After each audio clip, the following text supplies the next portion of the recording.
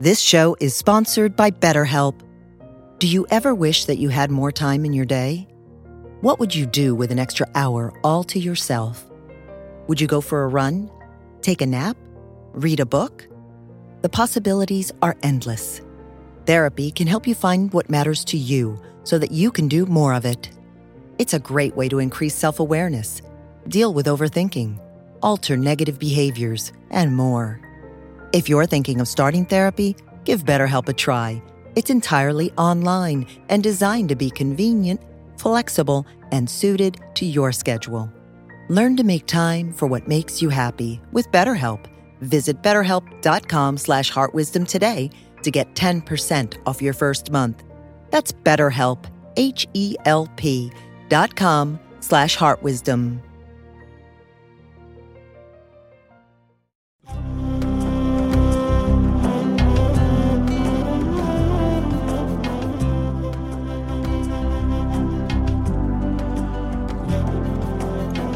Welcome to the Jack Kornfield Heart Wisdom Hour. We are delighted to share with you Jack's innate common sense wisdom and his clear, open heart. If you are interested in supporting Jack's podcast, go to BeHereNowNetwork.com/Jack. Let's do a little one-syllable chant just to kind of recollect the energy after the social time. And the one-syllable chant is the seed syllable in Sanskrit that's considered the syllable that represents great wisdom, because it's the seed syllable ah. It's the sound of opening or letting go, receiving. So let's just sing ah for a little bit and then sit for half a minute or so in the stillness afterward.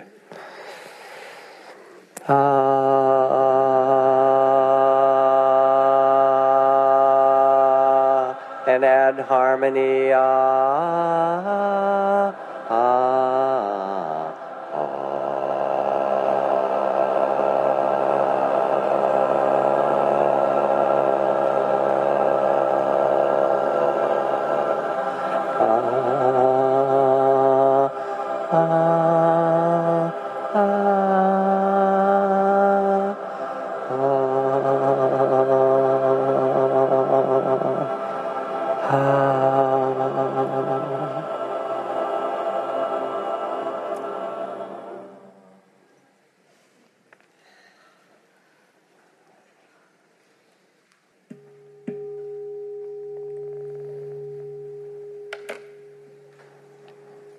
Well, that kind of did it, didn't it? That was nice.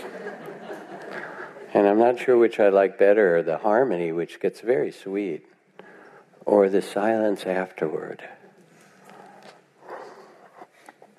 So here you've come Monday night into this beautiful temple, and I'd like to speak about the quality of equanimity. I've just come back from travels in Asia, Japan, and in Dharamsala, India, being part of the Mind Life Science meetings with the Dalai Lama and various scientists and social scientists from around the world. This one focused on education and social and emotional learning. And the Dalai Lama, through the days we were together for a good part of a week, kept his focus on, all right, we have good science about these things now. How do we change the world? How do we change the world? How do we make the world better for our children, for adults, for people who are vulnerable? Over and over again, what's best for the world? How do we use this? And then when we had a chance to talk together a little bit privately, a little bit of Dharma conversation, he said, now when you teach, he said, you must emphasize cessation. And then he went on to explain what he meant by that. In the Buddhist teachings of the four basic truths, or noble truths, there's suffering and its causes, and then there's an end to it. Basically, then he went on to say, you must teach people that there's freedom and goodness that's possible for each of them and for this world, that's what's possible. When greed, hatred, and delusion are released and given up, it says in the Buddhist text, we no longer cause sorrow for ourselves and others. This is nirvana. Or Zen Master Suzuki Roshi, who said, when you realize the fact that everything changes, when you realize the fact that everything changes and find your composure in the midst of it, this is the gateway to nirvana, or to well-being, or to peace. So this is what the Dalai Lama was kind of urging, saying, remind people what's possible, how it is possible to live. And this is also the last of the series of 10 talks on the qualities of the awakened heart, equanimity or peace. And they're the qualities of the awakened heart because they're not found someplace else. You don't have to go to the Himalayas or, to Kyoto in Japan. They're the nature of the heart and mind itself. Luminous is this mind, it says in the Buddhist teachings, but it gets confused by the various thoughts and feelings that color it. But when we see them arise, it's sort of like the leaves fluttering on a tree when the wind comes up. We think that everything's moving, but actually the tree is still there and the leaves flutter and then they quiet down again. And our fundamental state is peaceful. It just gets bothered by stuff, life, and the 24-hour news cycle, and the people in your family, and money problems and work and all of those things. And yet, underneath it all, there's a substrate of stillness and an understanding and a sense that you have when I ask that question, how would it be to live with a peaceful heart? Most people in the room, I couldn't see you all, but I could see some of your thoughts were like, yeah, pretty good idea. Actually, it would help. And so what you also could see in that brief meditation on equanimity is that we can be reminded, we can invite, we can turn toward certain qualities, whether it's compassion or loving kindness, or respect for one another, or understanding. And when we turn toward them, the mind is malleable. It's pliant. And when we turn our consciousness or our attention in a particular direction, that's what flowers. As Thich Nhat Hanh says, when you water certain seeds, then they blossom. And if you water the seeds of peace, guess what?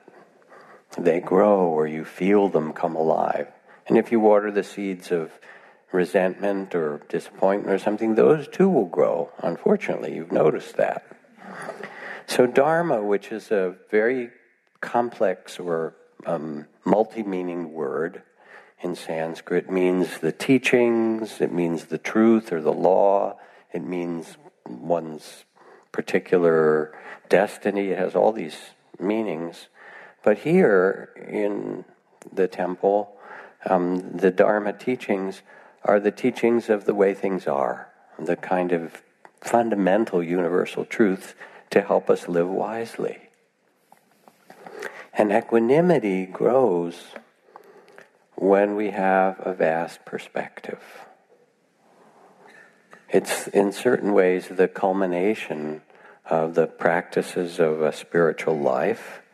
And Zen Master Ryokan, the most beloved poet of Japan, writes, if someone asks me what is the mark of enlightenment or illusion, I cannot say. Wealth and honor are nothing but dust.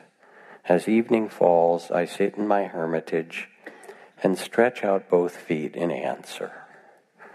There's a kind of ease and relaxation. Wealth and honor, these things come and go.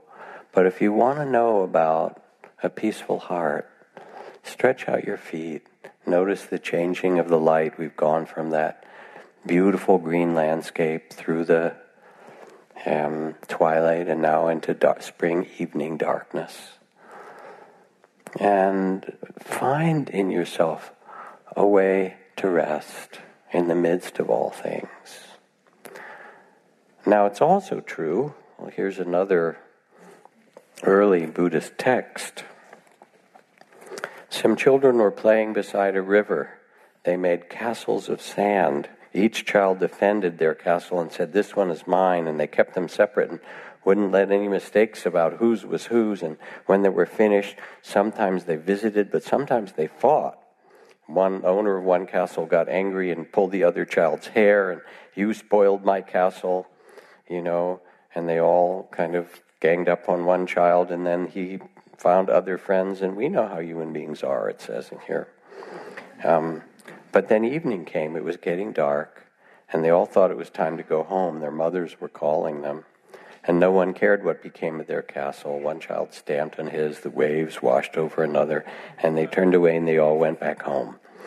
So that is an ancient Buddhist text. And it's somehow written to remind us of something if you hadn't noticed. And that is that the things that make up our life and that matter and that we can care about, they don't last.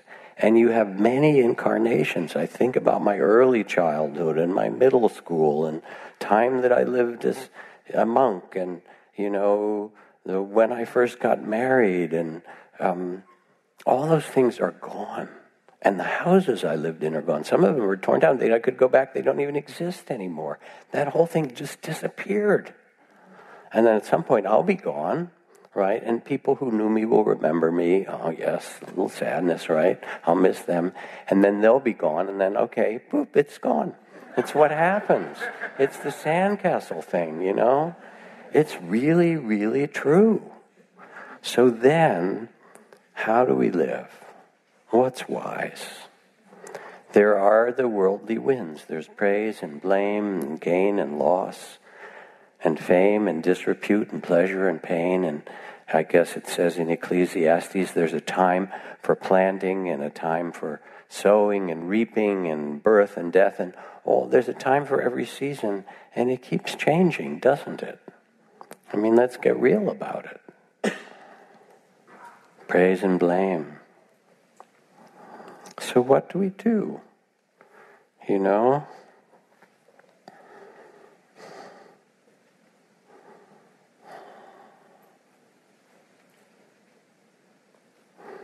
Chuang-Tzu, the Taoist sage, says, if a person is crossing the river and a boat collides with their skiff, they will start shouting and become angry, and all because there's somebody in the other boat. But if an empty boat came down the river and collided with their skiff, they would not be shouting and they would not be angry. Said, if you empty your boat as you cross the river of the world, if you don't kind of hold on to things, if you empty your boat, then no one will oppose you and no one will seek to harm you. He's really talking about an inner state of a peaceful heart, of not creating conflict with the way things are. And this is going to be a tough talk a little bit, only because there are a lot of things in the world that need attention and need to be changed. And there's no way in which what I'm saying denies that or wouldn't celebrate and doesn't celebrate our need to do that. But how do we do it? And where do we come from? And how do we actually live in this changing world? And if you listen and pay attention, there is an innate capacity that you have to breathe, to relax, to open, to let go, to see all the views that your mind has. Even as you did that equanimity meditation, the mind has no pride, and it came up with all kinds of other things for you to be doing, right? And it didn't want to let go of your worries and your tragedies and your longings and all of that. It's, but remember me. Don't get so peaceful yet. I've got things to tell you, and people to be opposed to and blame and love and seduce and whatever, all the things that it said. But you also can feel that there's a capacity that's bigger than just the storytelling mind to open and let go. And amidst all of that, to come to a place of rest or peace or trust amidst the changing seasons. And then there comes a sense of grace, not because everything, will go the way you want it to. There's still warfare and racism and environmental destruction and things that we have to tend to. But there's also a bigger story. As Dr. Martin Luther King said, the arc of the moral universe may be long, but it bends toward justice. And we can also sense the truth of that.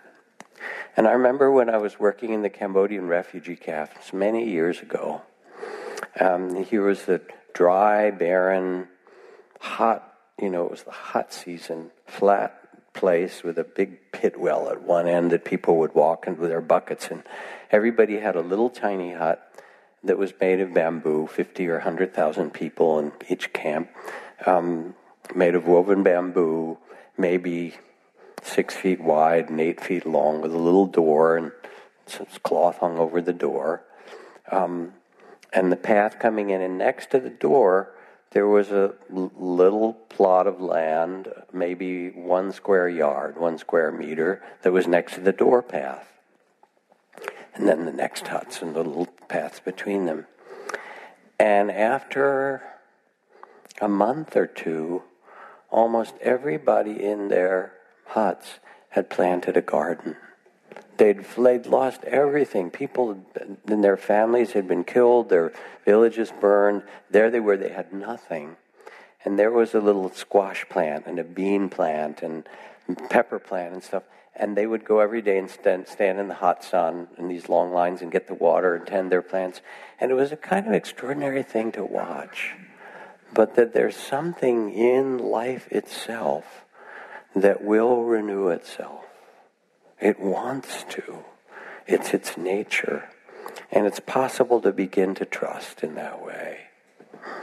So equanimity doesn't mean indifference. And that's called the near enemy to equanimity. It masquerades as it. But indifference is fear or withdrawal, insulation. I don't want life to touch me. Equanimity is the willingness to be in life, but to be spacious and open, to have a vast perspective and say, yes, here I am, showing up, caring, loving, but I'm not in control of this game. And I hope you've noticed that. And so there's less, like Chuang Tzu's, there's less person in the boat, me, mine, the way it should be, and it's not that there won't be self-consciousness and the small sense of self and the body of fear and all those things that arise as part of our nature. But it's almost like, oh yeah, there's that. That's the personality. That's okay. But it's not the real story. And you discover through your meditation practice, those of you who have a meditation practice or your inner spiritual life, the capacity of your heart to move with all things, to embrace the mystery, the changing mystery of life. And it is a mystery. Nobody knows. Who are you really? How did you get here? How did all the stars and planets? Come on. Nobody has the answer to that. It says in one of the Buddhist texts,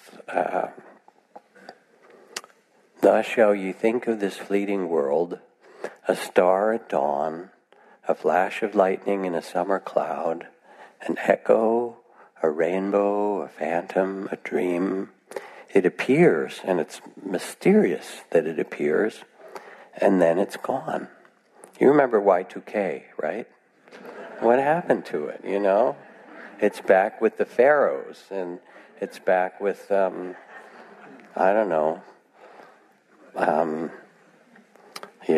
it's back with, I Love Lucy, and, and the Middle Ages. It goes back into wherever it came from, to emptiness. And another day says, all right, here we're going to have another day. But things appear and then they disappear. And we know intuitively that there is a way to find balance. My teacher Ajahn Chah said, in almost all his teachings, he didn't really teach anybody anything. He just said if they were falling off of the road on one side, he said, go that way, go back to the middle. If they were falling off the left-hand side, he said, go back that way. He said, that's all I do. People get attached here, they get afraid there. I said, come back. Be here in the present. And as you are, be here with a loving awareness of this life, because it's all you have. This is it. And this, just as you know how to ride a bike, you learn it, and when you learn it, you know that balance.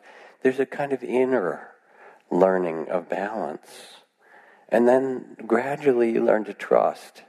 You don't need your bike just to be on a really flat, simple place. You can take it places. And then when difficulty comes, you have this capacity. This from Zen Master Suzuki Roshi. He says, suppose your children are suffering from a hopeless disease. You don't know what to do. You can't lie in bed. Normally, the most comfortable place for you would be a warm, comfortable bed. But now, because of your mental agony, you cannot rest. You may walk up and down, pace in and out, but this doesn't help. Actually, the best way to relieve your mental suffering is to sit in meditation, even in such a confused state of mind and with a bad posture. If you have no experience of sitting in this kind of difficult situation, you're not yet a real meditation student. For no other activity can appease your suffering. In continuous practice under a succession of agreeable and disagreeable situations, you will realize the marrow of meditation and acquire its true strength. So it's not saying that you won't have gain and loss and pleasure and pain and birth and death. You will have it. Anybody not have it? You can have your $15 back, right? It's just how it is. But we can sit with a kind of loving awareness, a sacred attention that says this is life. This is life with its unbearable beauty and its ocean of tears that make up our human incarnation. And so there's Suzuki Roshi. I think about Rosa Parks because I love reading about her, and she'd actually planned that for a while, and I remember seeing a big picture of her, this kind of luminous being. Now she knew how to sit.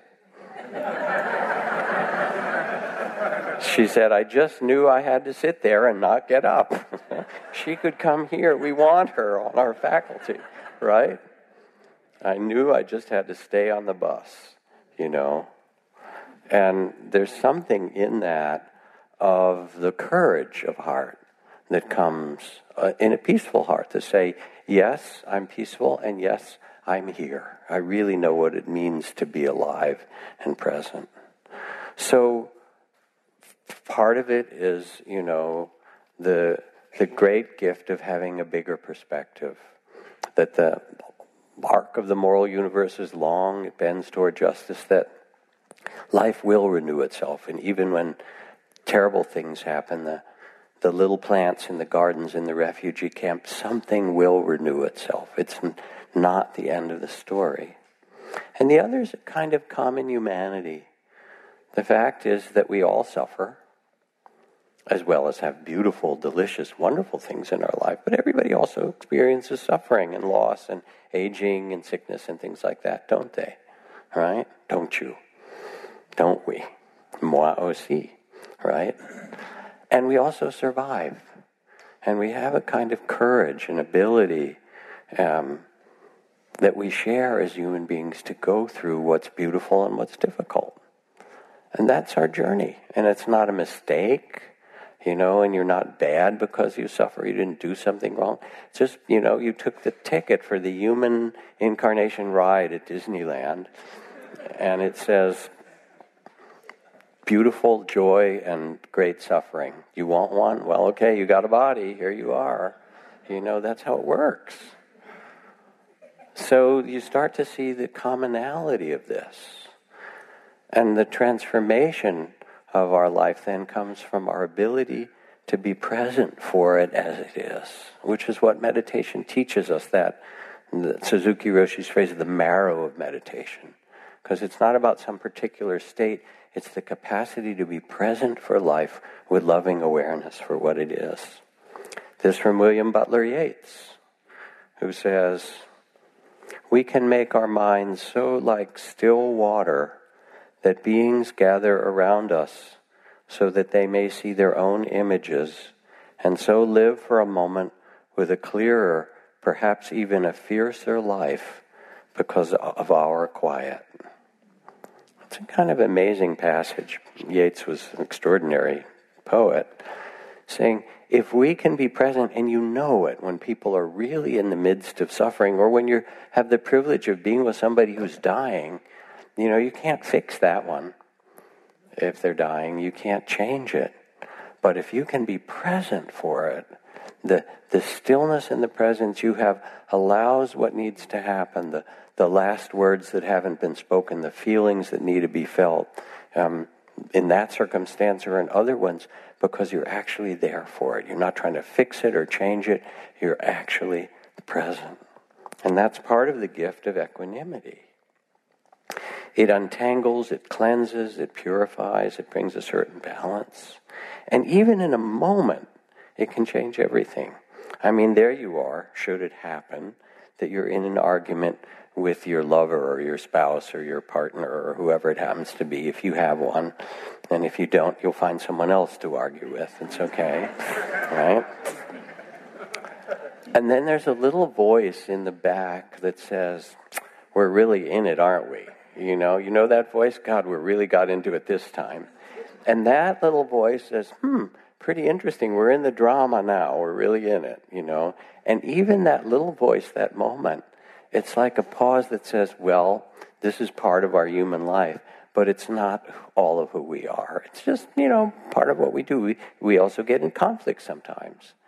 And then there's a breath that comes. You take a bigger breath and you say, yeah, are you okay in this? Here we are having a conflict. Is it all right? I mean, conflict isn't a bad thing, We have different desires and needs and things. It depends how we handle it. Unfortunately, how do we say this? In kindergarten, and there was that beautiful little 5-year-old Zoe who came up. Many of you saw her in her sparkly pink dress with the flowers on it. She'd come for a baby blessing 5 years ago, and now I get to see her dancing around. In kindergarten, which Zoe, I asked her if she was in school, she said, yes, I am in kindergarten. She really wanted me to know the particulars. If kids start hitting each other with blocks, which they do in preschool and kindergarten, the teacher will say something very simple like, use your words, right? Couldn't we do that on a national level? An international level? I mean, as a species, it's not that complicated.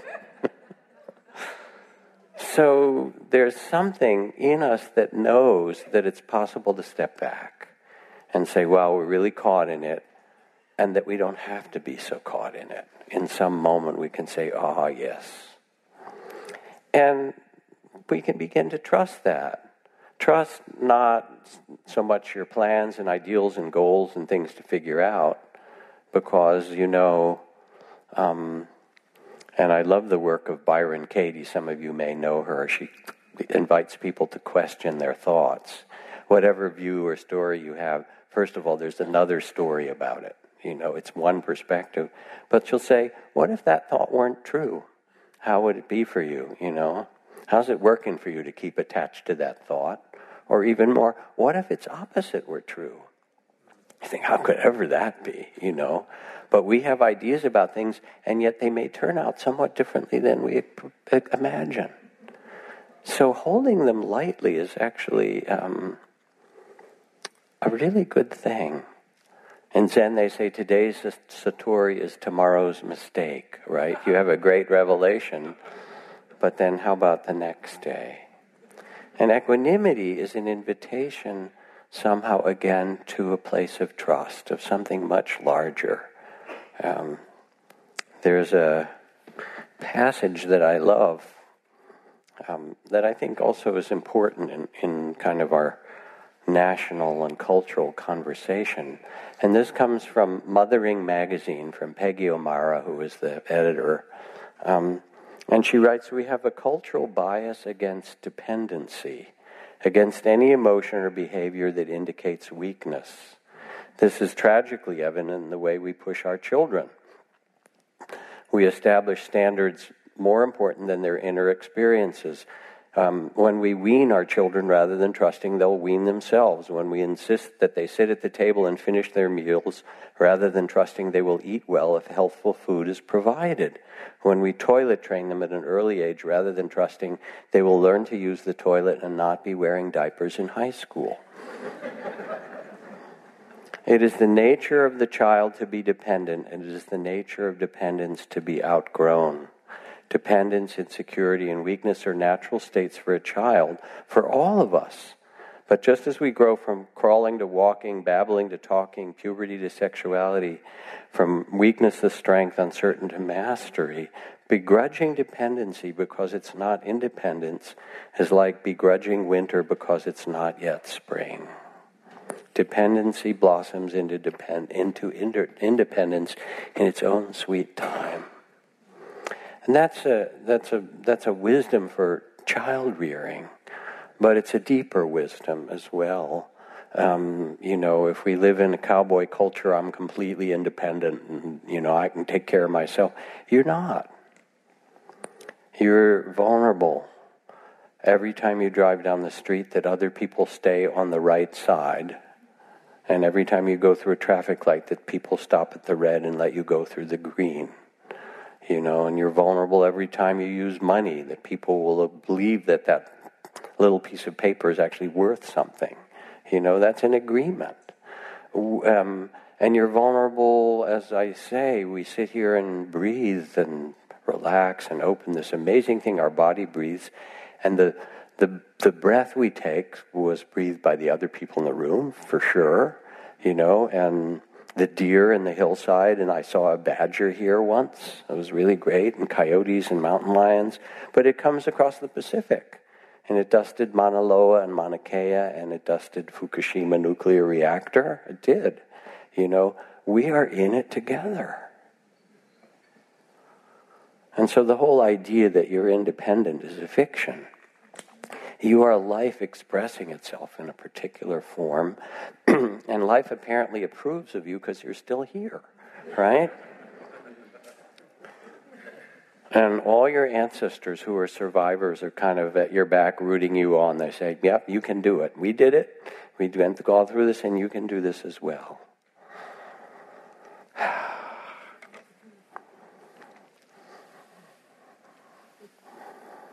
And when we stop, even for a moment, when we meditate, when we take a walk in the hills, when we quiet ourselves, we can sense that there's a vast stillness that we long for amidst the clamor of the culture, a huge silence which contains everything, the turning of the stars and the seasons and birth and death and the joy and sorrow of people around us, the mystery of life.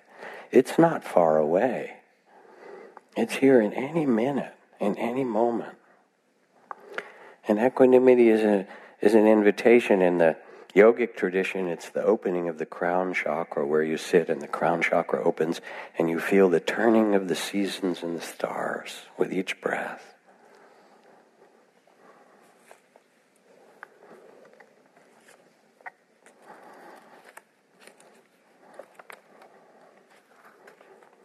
This is another Buddhist text where the Buddha is speaking. I consider the position of kings and rulers as that of dust motes in a sunbeam. I see the greatest treasures of gold and gems as but broken tiles. I look upon the finest silken robes as tattered rags. I see the myriad worlds of the universe as small seeds, and the great Indian Ocean as drops of mud that soil one's feet. I perceive the teachings of the world to be the illusions of magicians, and look upon the judgment of right and wrong as the serpentine dance of dragons, and the rise and fall of beliefs as traces left by the four seasons. So it's poetic. It's beautiful poetry. Traces left by the four seasons and the serpentine dance. There's a stillness in you that is beckoning you, that is saying, yes, you can live from this place. And meditation and spiritual life really is a reminder of this, that all these things are turning, and civilizations, the Sumerian and the Hittites and the Ottoman Empire. Remember the British Empire? When I was young, that was a big empire. But, easy come, easy go, or whatever. The Portuguese Empire, wow, right. The Chinese empires, the Mayan and the Aztec and the Incan and so forth. But who are we? If we grasp and hold on, then it's like rope burn, right? It's changing and you're trying to hold on to it. But with loving awareness, which is what you are, you're really the witness of it all. When you get quiet, then you come back to rest in the silent mind, which we could call loving awareness, the awareness of this dance. Just as you can step out of a conflict and say, caught in that, there's a place of stillness in us that's outside of time.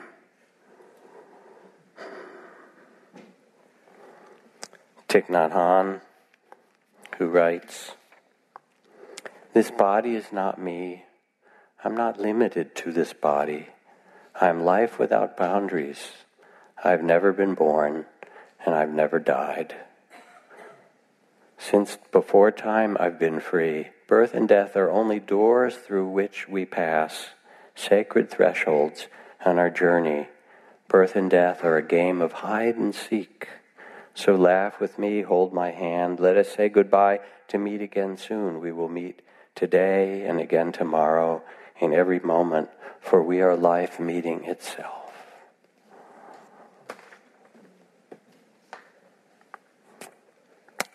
He's a pretty deep cat.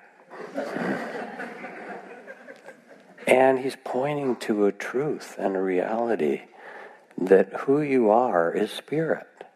You're not this body. I hope not anyway. Kale and, Big Macs or whatever it is, that's just not who you are, And you're not your feelings, because they're always changing, right? And God knows you're not your thoughts. Because they contradict one another, as Whitman says. Yeah, I am large, I contain multitudes. So what are you? Spirit was born into this body, consciousness, and it will leave in that mysterious moment of death. You are awareness itself. You are loving awareness that's having this human experience. And to meditate isn't to have some particular, okay, now I've got it and I'm quiet and I've had some great insight. Those come. But it's really to remember who you are, this vastness and spaciousness and stillness.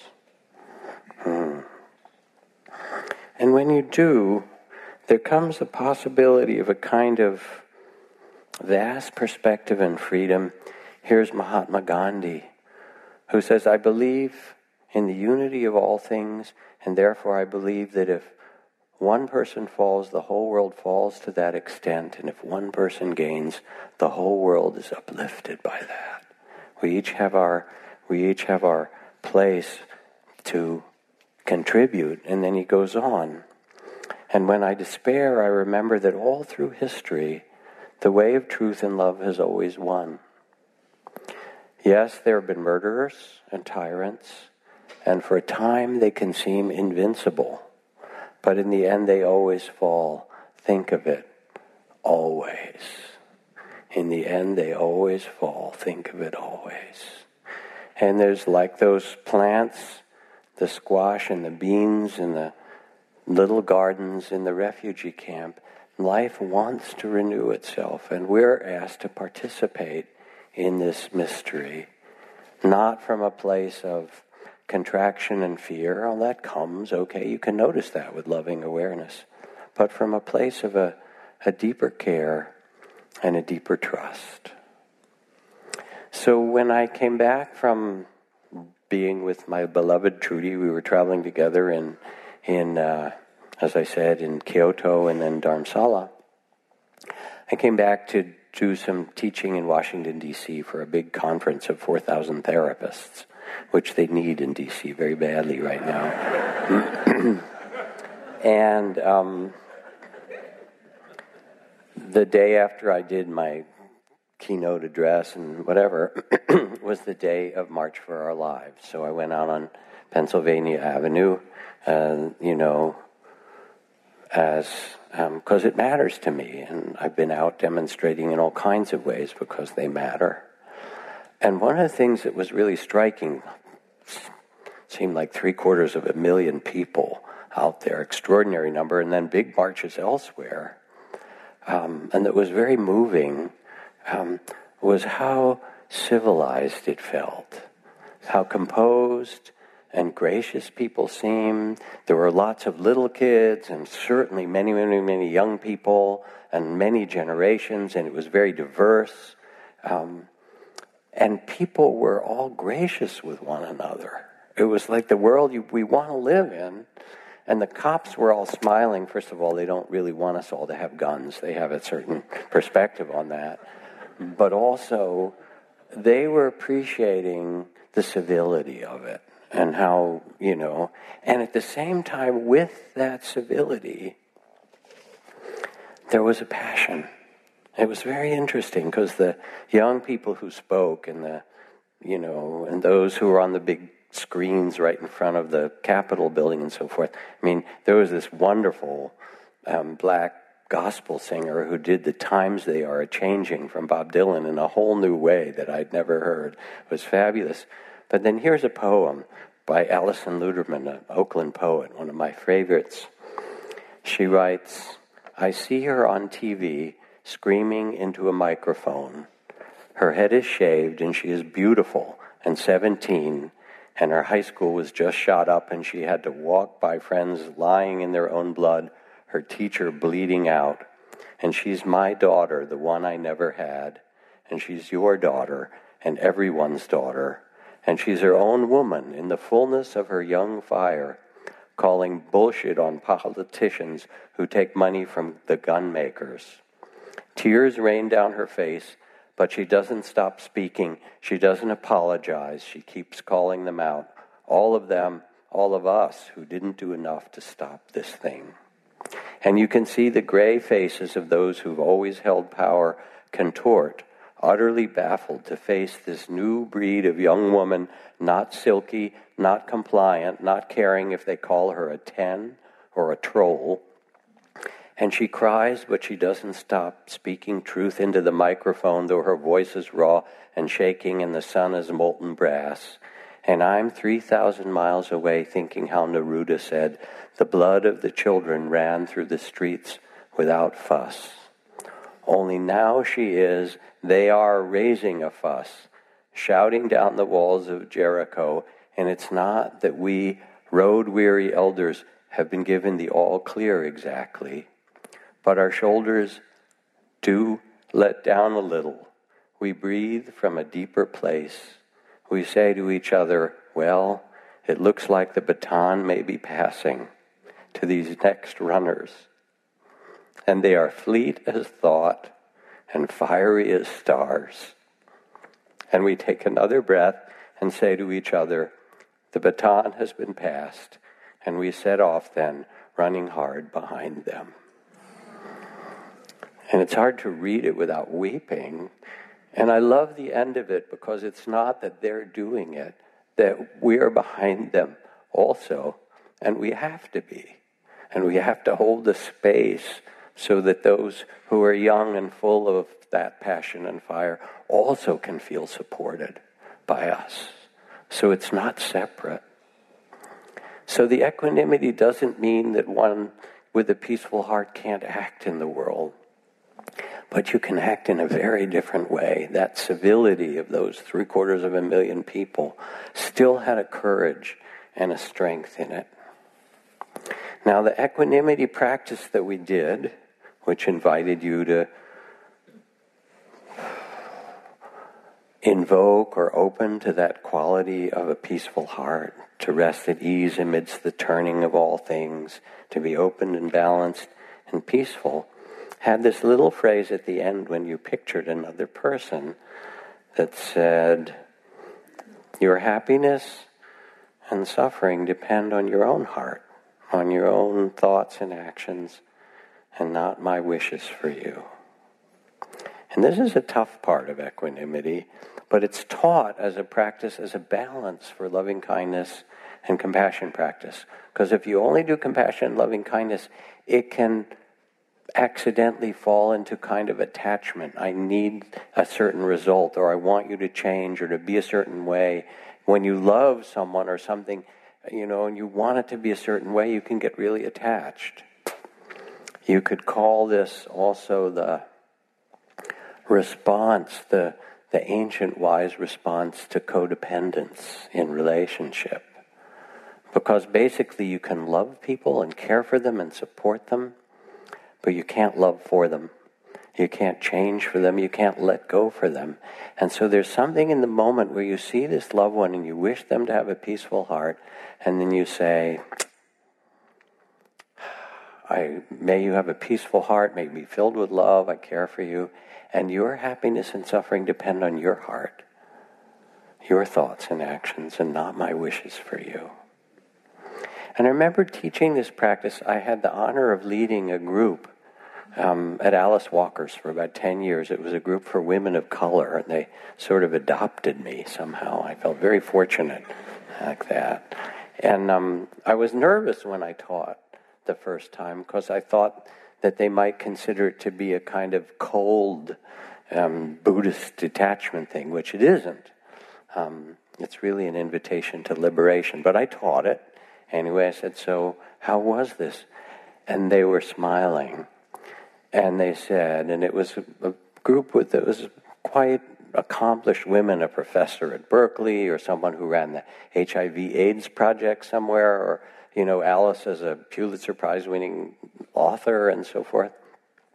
They said, in our community, especially in the communities of people of color, when we're accomplished in some way, people want a lot from us. Come and, help my nonprofit. Write something for my book. I need money for my nephew or niece who's in trouble. We get this all the time.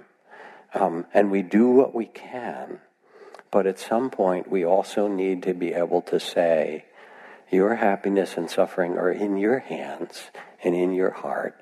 We can love you, we can do what we can, but they depend on your own state of heart and mind, your own thoughts and actions, and not our wishes for you. And it was actually quite liberating. Does that make sense to you? So it's not meant as a uncaring.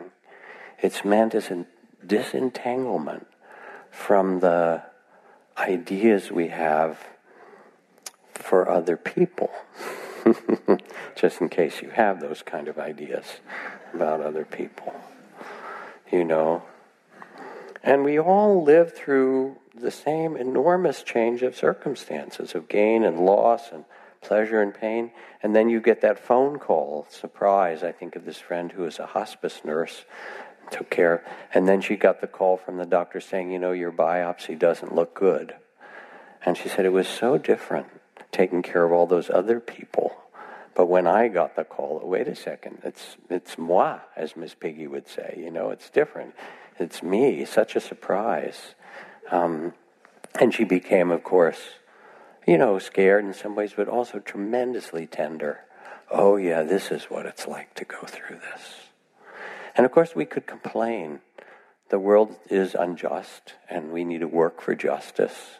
And the world is, still humanity. Well, what did Gandhi say when he's asked about Western civilization? It would be a good idea, right? Something like that.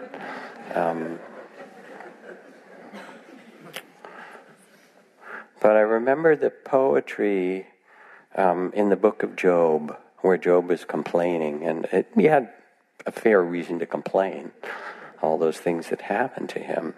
But then there's this voice out of the whirlwind, which is really out of the whirlwind of creativity, of life itself, Where were you when I clothed the sky, when I placed the suns in their orbits?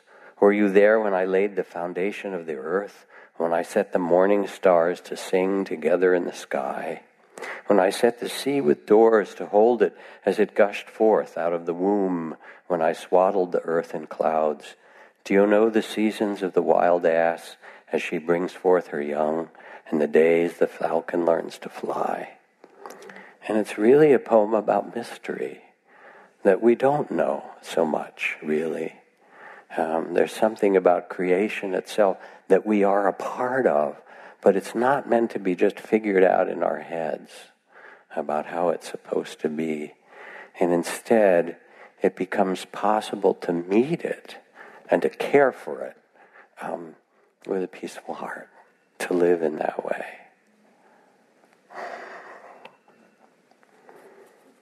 And that's the real miracle. Yes, stand up for justice. Yes, plant seeds, plant sequoias that, take 2,000 years to grow. Yes, make a conscious business and raise conscious children and beautiful children. Do all these things. But how do we do it? We have a choice. And I remember the story of this couple who were unable to conceive and decided to adopt a child. And then they decided, they would go where there were children that were either orphaned or really needed parents. So they went, in this case, they went to India. And they found this young, very little child and adopted him and brought him back. And after a year or two, discovered that he had cerebral palsy and also that he was profoundly deaf. And so they started to take care of him physically, the cerebral palsy, and they started to teach him sign language, as this person in front is doing so beautifully. And then they got really worried about their little boy, about how lonely he would be with cerebral palsy and being deaf. So they went back to India. Most of us would say, oh my God, I adopted this child, and now look, this little boy is sick with cerebral palsy and he can't hear and he's deaf. What a tragedy. They went back to India and they said, do you have any other kids with cerebral palsy who are deaf? Our boy needs friends. And they adopted a second child with the same difficulties or the same challenges, you might say. Say, oh, we got one, we need two of them, to keep each other company. You will have difficulties. Anybody in this room have difficulties? Don't bother. That's all right. You will. You also have a good heart. You have all kinds of possibilities when you get quiet. And when you look, you can do magnificent things in the smallest way. And it plants incredible seeds in this world. Think about where in your life, needs grace, needs letting go, needs a more spacious heart. And what it is that supports this in your life.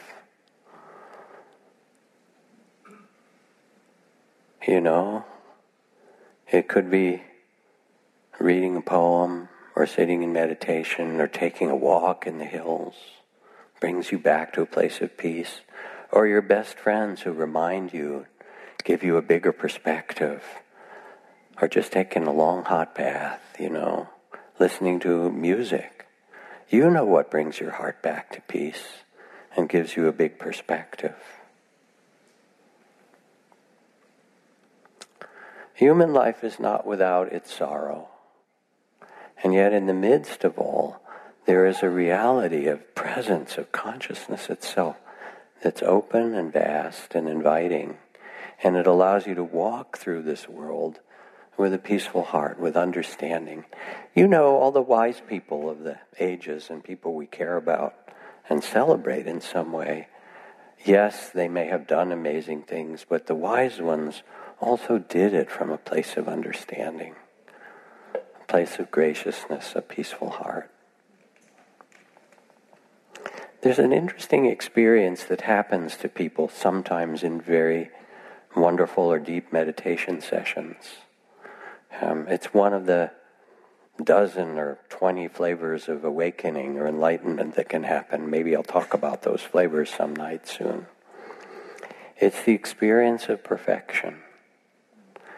And it's almost like I'm wary of saying it. I'm very careful of saying it, because I don't mean the war in Syria as perfection, and I don't mean hungry children and starving people are perfection in the ordinary sense. And I think we have to do whatever we can to care for one another and to reach out and tend this world and to knit together the parts that have torn.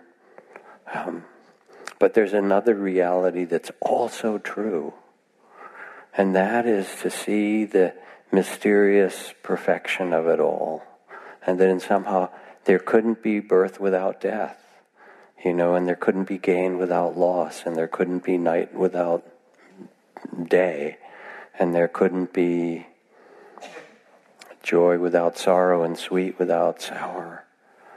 It's actually how it's woven together. This is human, this is duality, it's human incarnation.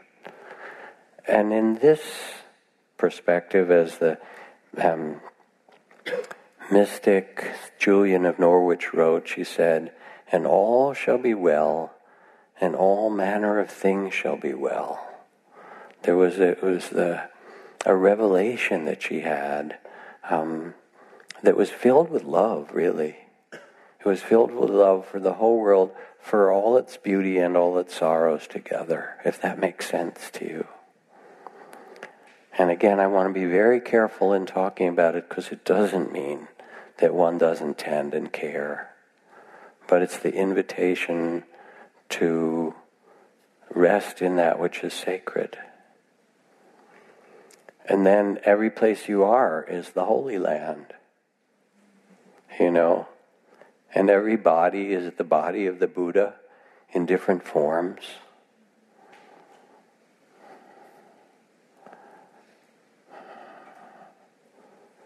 When the Buddha was lying between the two sal trees, as the story is told, in his last day, and surrounded by the villagers and monks and princes and nuns and all the people who were there, the very last thing attributed to him, he said, "This world is impermanent. Make of yourself a light. Be a lamp, be a light in this ever-changing world." And that's the invitation of this practice of peace and well-being and love, that we carry that's who we are, actually, and it's possible for us. So let's sit for a moment quietly.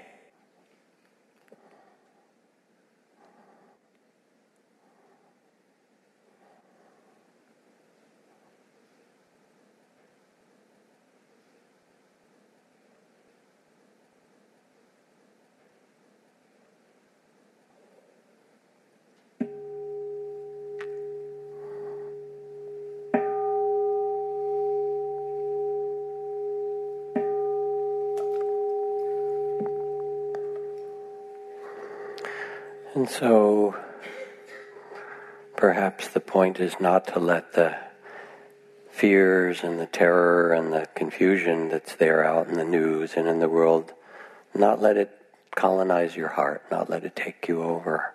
The world actually needs people whose hearts are at peace and who can see with clarity and tended with the kind of beauty that is given to you and given to each of us. And if anything tonight resonated with you or reminded you, then that becomes something that you already had and that you can carry as you go. Thank you for coming. Drive politely out there. It's lots of cars and it's dark.